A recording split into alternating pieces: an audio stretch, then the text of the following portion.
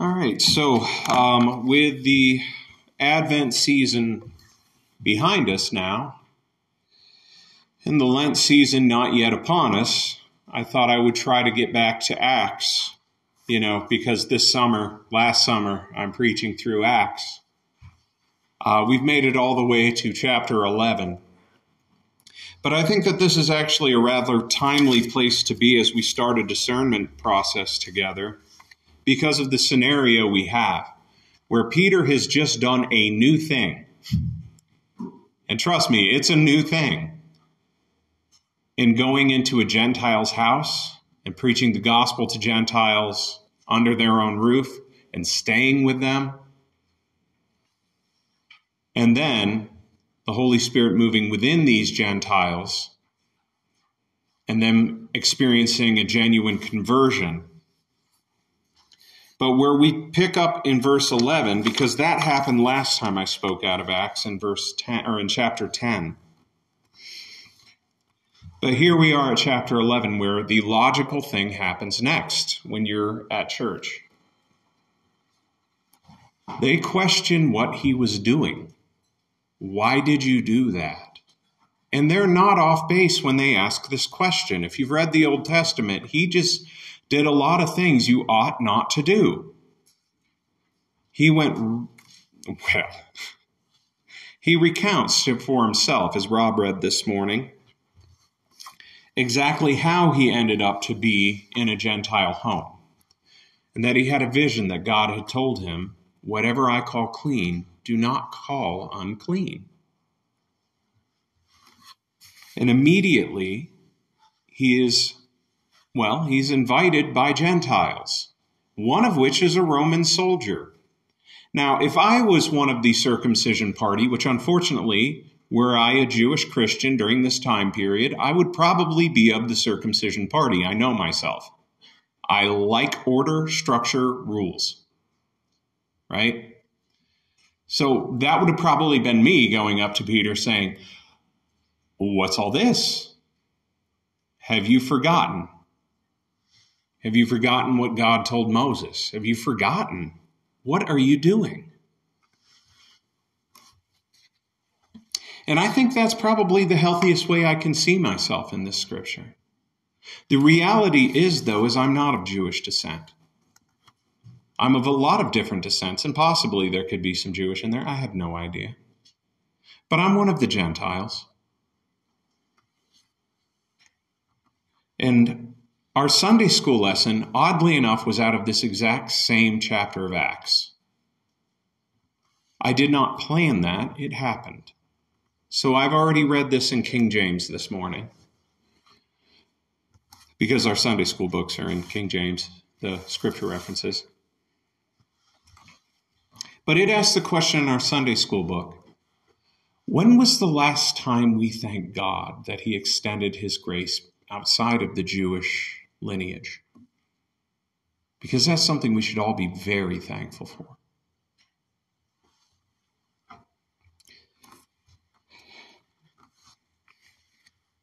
What I think is wonderful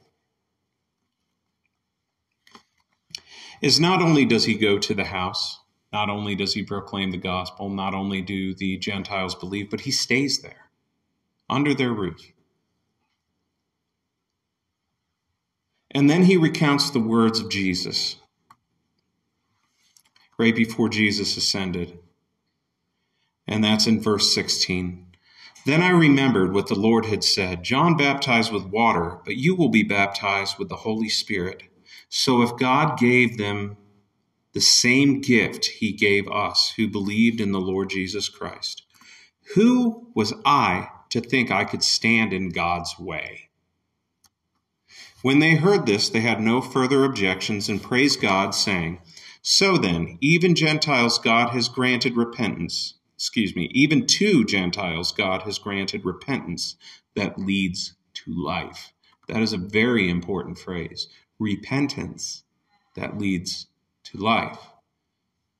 The Gentiles had fallen short of the glory of God. But as we've already learned from Scripture, so had the Jews. For all have sinned and fallen short of the glory of God, which is in Romans, I know. All have sinned and fallen short of the glory of God.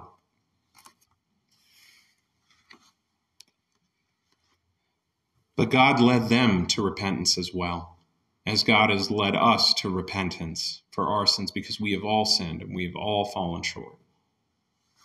What really becomes clear to me, particularly because of my own human nature, and I'm sure that you share that same human nature, is we see God doesn't play favorites by people groups. It is really hard not to play favorites by people groups. Philosophically, not so hard. In action, it is terrifically difficult not to play favorites.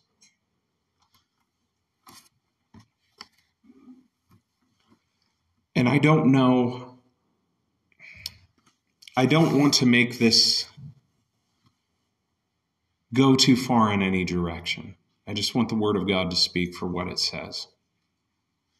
However, if Jesus is calling someone to repentance, to follow him, to be filled with the Holy Spirit and to follow him, who am I to stand in God's way? Now, this is where it becomes a difficult balance. If Jesus is calling them into repentance, that means genuinely following. But I shouldn't keep them out based on their pedigree or their past or their position in life. You notice he is in the house of an officer of the Roman military, the oppressive Roman military. They are an oppressive, occupying force. They do not treat Jewish people very well overall. We read in Scripture that Cornelius was an exception to that. However, his position would not have been really where you would want to evangelize to. Even if he were, and which he wouldn't be as a Roman soldier, but even if he were of the right lineage, his occupation would have still been a problem.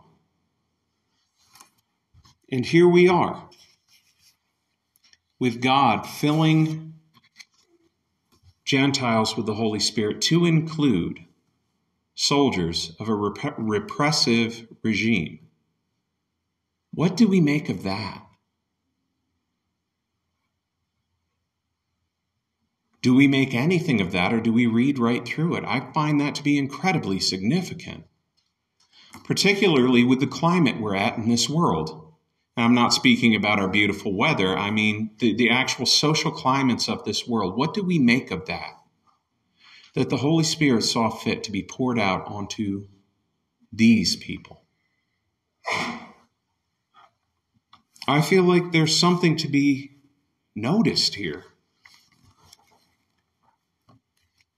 I know for a Jewish person, a Samaritan is about as bad as it could get, but a Roman soldier's got to be pretty close. This is not who you want there. Not only that, but the Holy Spirit was poured out onto these people without them ever receiving circumcision, without them ever becoming Jewish first. They didn't follow the right order. They didn't do the steps. Yet their God was, their Jesus was, the Holy Spirit was saying, them right now, and called them into repentance. And I think that Peter's response at the beginning of his account, when he sees God present all this unclean stuff, all these unclean animals, and he hears the voice say, "Rise, kill and eat." And his first response is, "Surely not. I'm not going to do it. You told me I'm not supposed to do this." I think that makes sense. Peter knew he wasn't supposed to eat unclean animals. Peter knew he wasn't supposed to go into a Gentile's house. Peter knew these things. He had been taught these things. He lived these things. It's not my belief that God is often going to ask us to do something against his word. In fact, I'd plant a flag on that hill that I don't believe God is going to ask you to go against what his word says. But I can also read in Acts 11 where God did exactly that with Peter. What do I make of that? Well, clearly, what I make of, well, not clearly, let me make it clear what I think happened here is Jesus fulfilled the law, correct? So much of this very physical stuff, dietary, circumcision, is fulfilled. God says he's looking for a circumcision of the heart, that our heart is supposed to be changed, that we're supposed to clear off the excess in our hearts so that we look differently.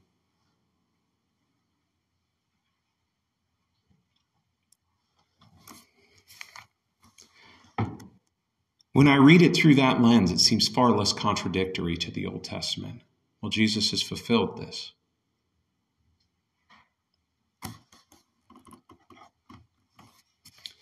God is calling all people to himself, just like he promised Abraham, that the whole world would be blessed.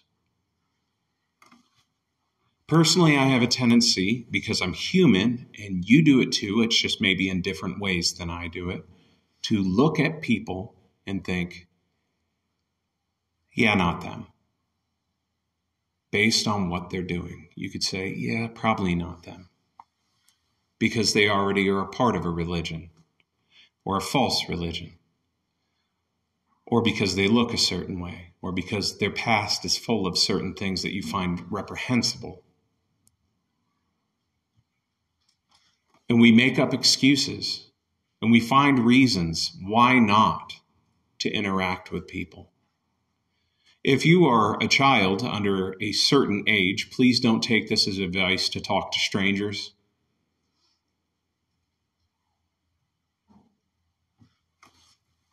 But there's certain groups that I find very difficult to talk to.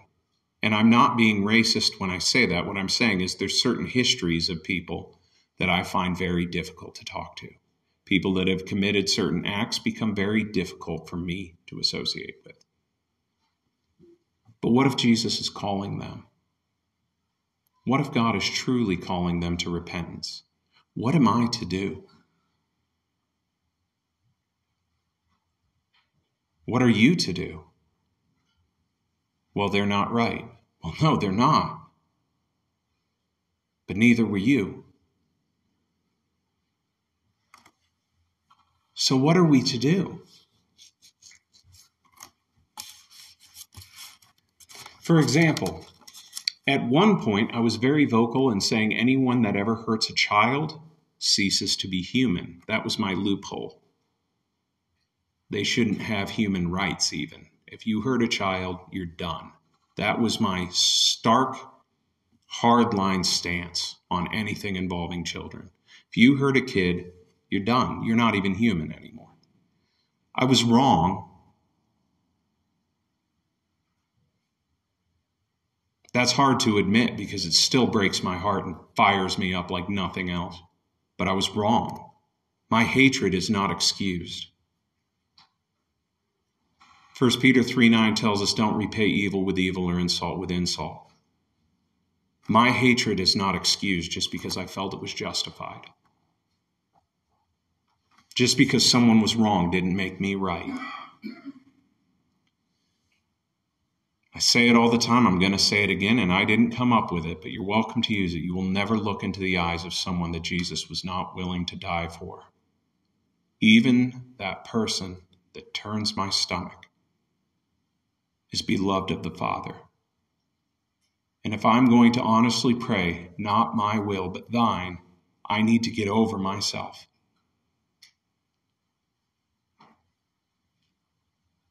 And so do you. We're not the gatekeepers of Christ's kingdom. We're the greeters. Use discernment when picking babysitters and stuff. I'm not saying that. What I'm saying is we're the greeters. If someone is turning towards Christ, you help them along the way.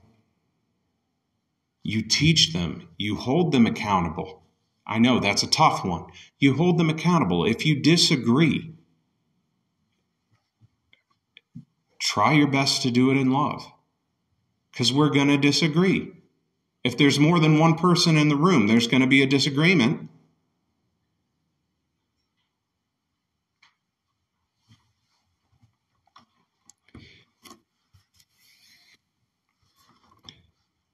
The difficult balance comes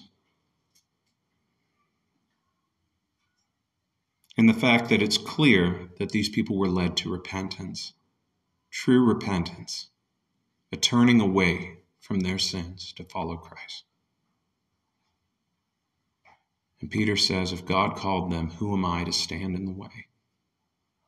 It's very difficult not to become the gatekeepers of a club, because there are laws of God. There are things that are right. There are things that are wrong. I don't believe we're to allow all things at all times. This is very difficult, isn't it? You were expecting clearer answers, I'm sure. But that's part of why I believe discernment is so important. Discernment with open Bibles, I think, is incredibly important.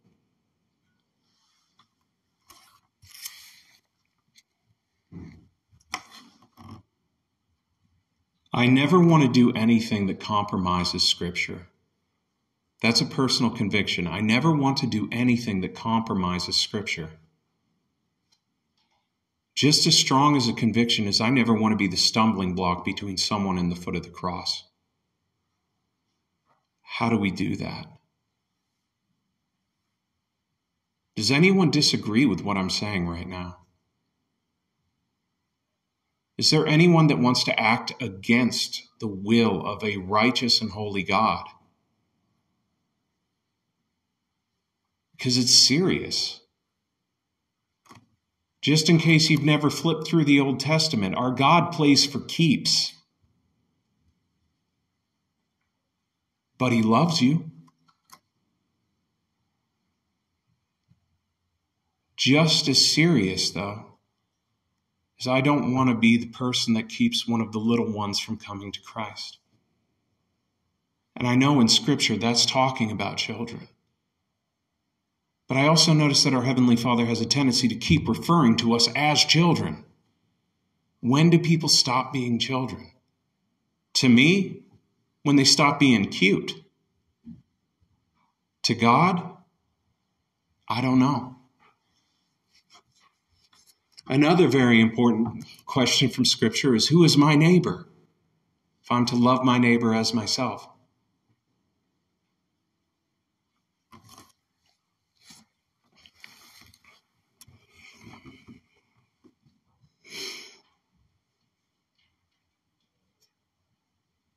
What I see in Acts 11 is far less of a contradiction as a fulfillment.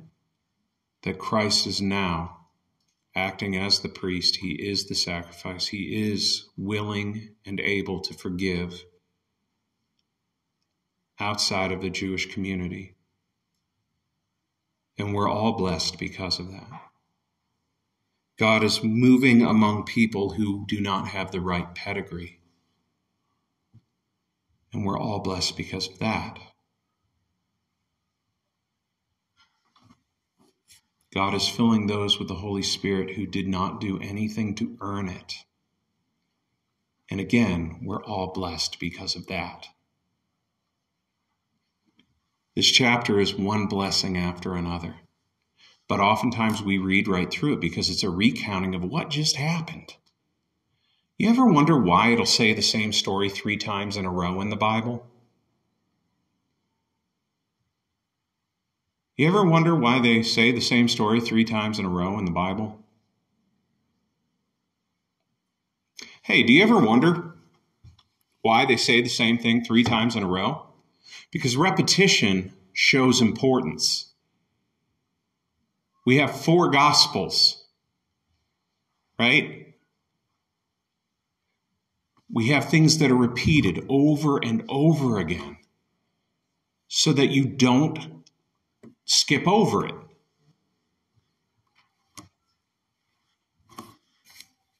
And because if this just happened once in the book of Acts, I don't think we'd talk about it as much. Because it would be like, oh, that time. It would be talked about less.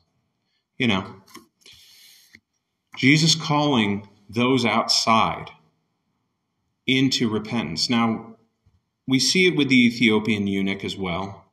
God calling someone who did not belong in, but that person was in the right place, or at least he was at first. These people are in a Gentile home. So what do we do about it? What do we do to evangelize to people that don't belong, that aren't in?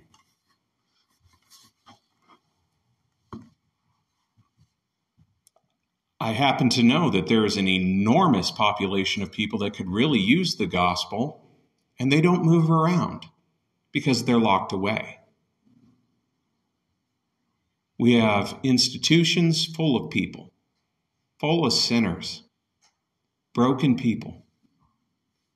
If you ever talk to someone that's in jail for a serious crime, you'll usually find out there are reasons why they are the way they are, because nothing happens in a vacuum. The biggest reason is they need Jesus. But we don't often think to evangelize to prisoners, at least not personally, because it's inconvenient, because they're undesirable, because you could get stabbed or something. I don't know. What are the reasons? Because I'll tell you, you won't get stabbed if you visit the prison, unless something seriously went wrong. Your odds of getting stabbed in prison are probably lower than your average kindergarten classroom. Those kids are brutal with scissors. They don't know what they're doing. But again, my own conviction is bleeding over when I bring that up. A couple years ago, I brought up a friend of mine that's been in jail for, I think, 18 years now. I have yet to write to him. He's eligible for parole in about another 15 years. He probably won't get it because of the severity of his crime. Why haven't I written to someone that I genuinely know and actually care about? Because I forget. Is he not in desperate need of Jesus? Is he not in a place where he'll probably listen? He's not going anywhere. We have one of the highest populations of incarcerated citizens of any planet on the earth. Actually, I think it's the highest. And one thing that you're allowed to do with all of these prisoners is preach at them. One of the only places left in society where they encourage it.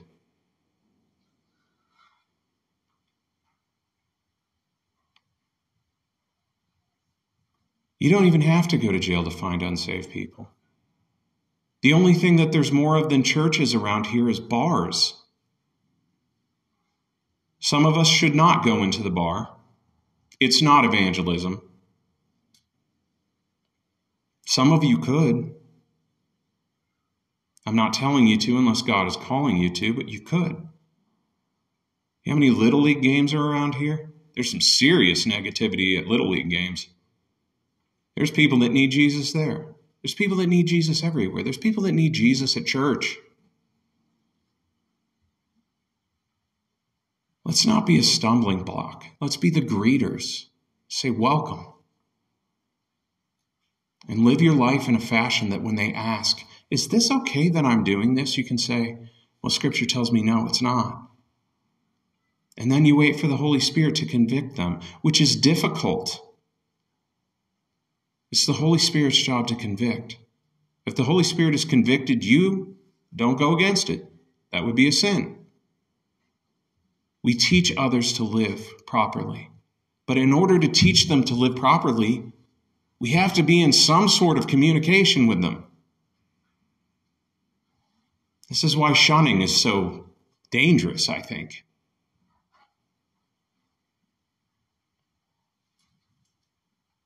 Breaking all ties rarely calls people back. It just breaks people. It just hurts people. It hurts us. And I realize a lot of this has been clear as mud, and for that I apologize. But if you could take the nuggets of clarity,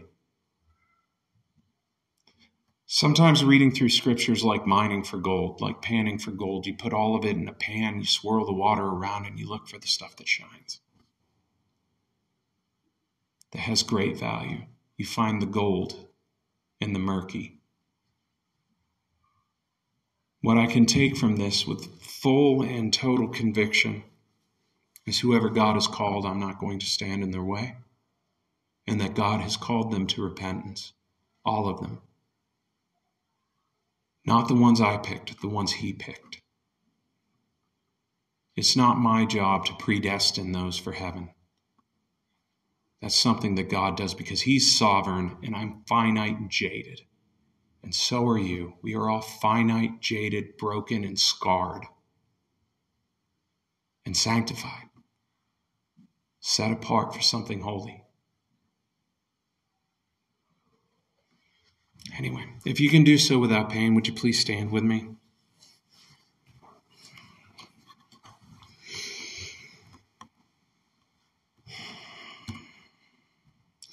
Father God, I thank you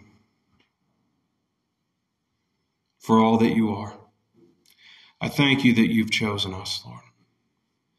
Lord, I pray that we would be proper vessels of you to everyone. Father God, I pray that you would call us to true repentance, that you would call those we interact with to true repentance, and that we'd be able to guide them to repentance, that you would allow us to become more holy, that you would allow them to become more holy. Father God, I pray that you would help us in this difficult balance. Lord, I thank you and I praise you.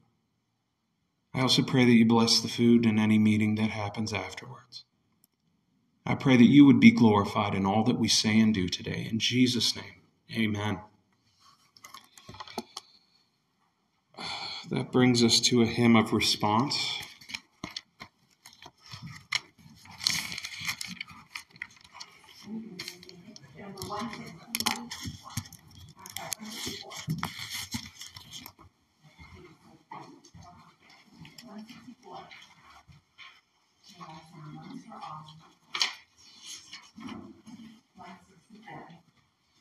Free from the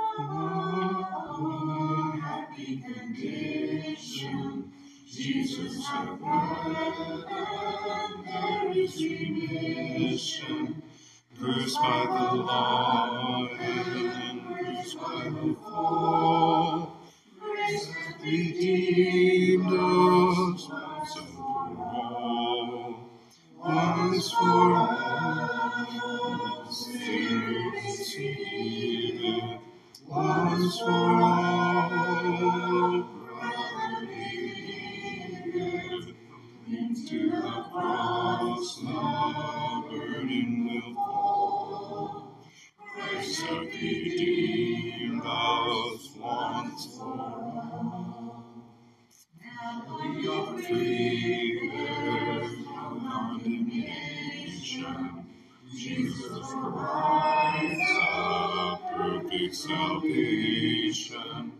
Come unto me, O hear his sweet call. Come and he saves us once for all. Once for all, sinner received. Once for all, brother believeth. Bring to the cross, the burden will fall. Christ hath redeemed us once for all. Children of God, glorious calling, surely his grace will keep us from falling. Passing from death to life at his call. Blessed salvation, once for all. Once for all, sinner receiveth. Once for all,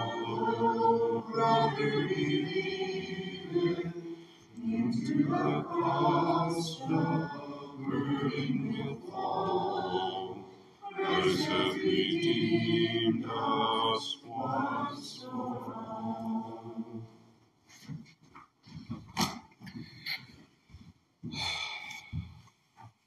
Father, as we go from here, I pray that you would help us to be proper lights of you, Lord, to all nations, to all people, that we would be righteous before you, that we would lead others to righteousness, that you would give us a heart to love. I pray that you would help us to see past people's sins and to see what you found worthy of redemption, Lord.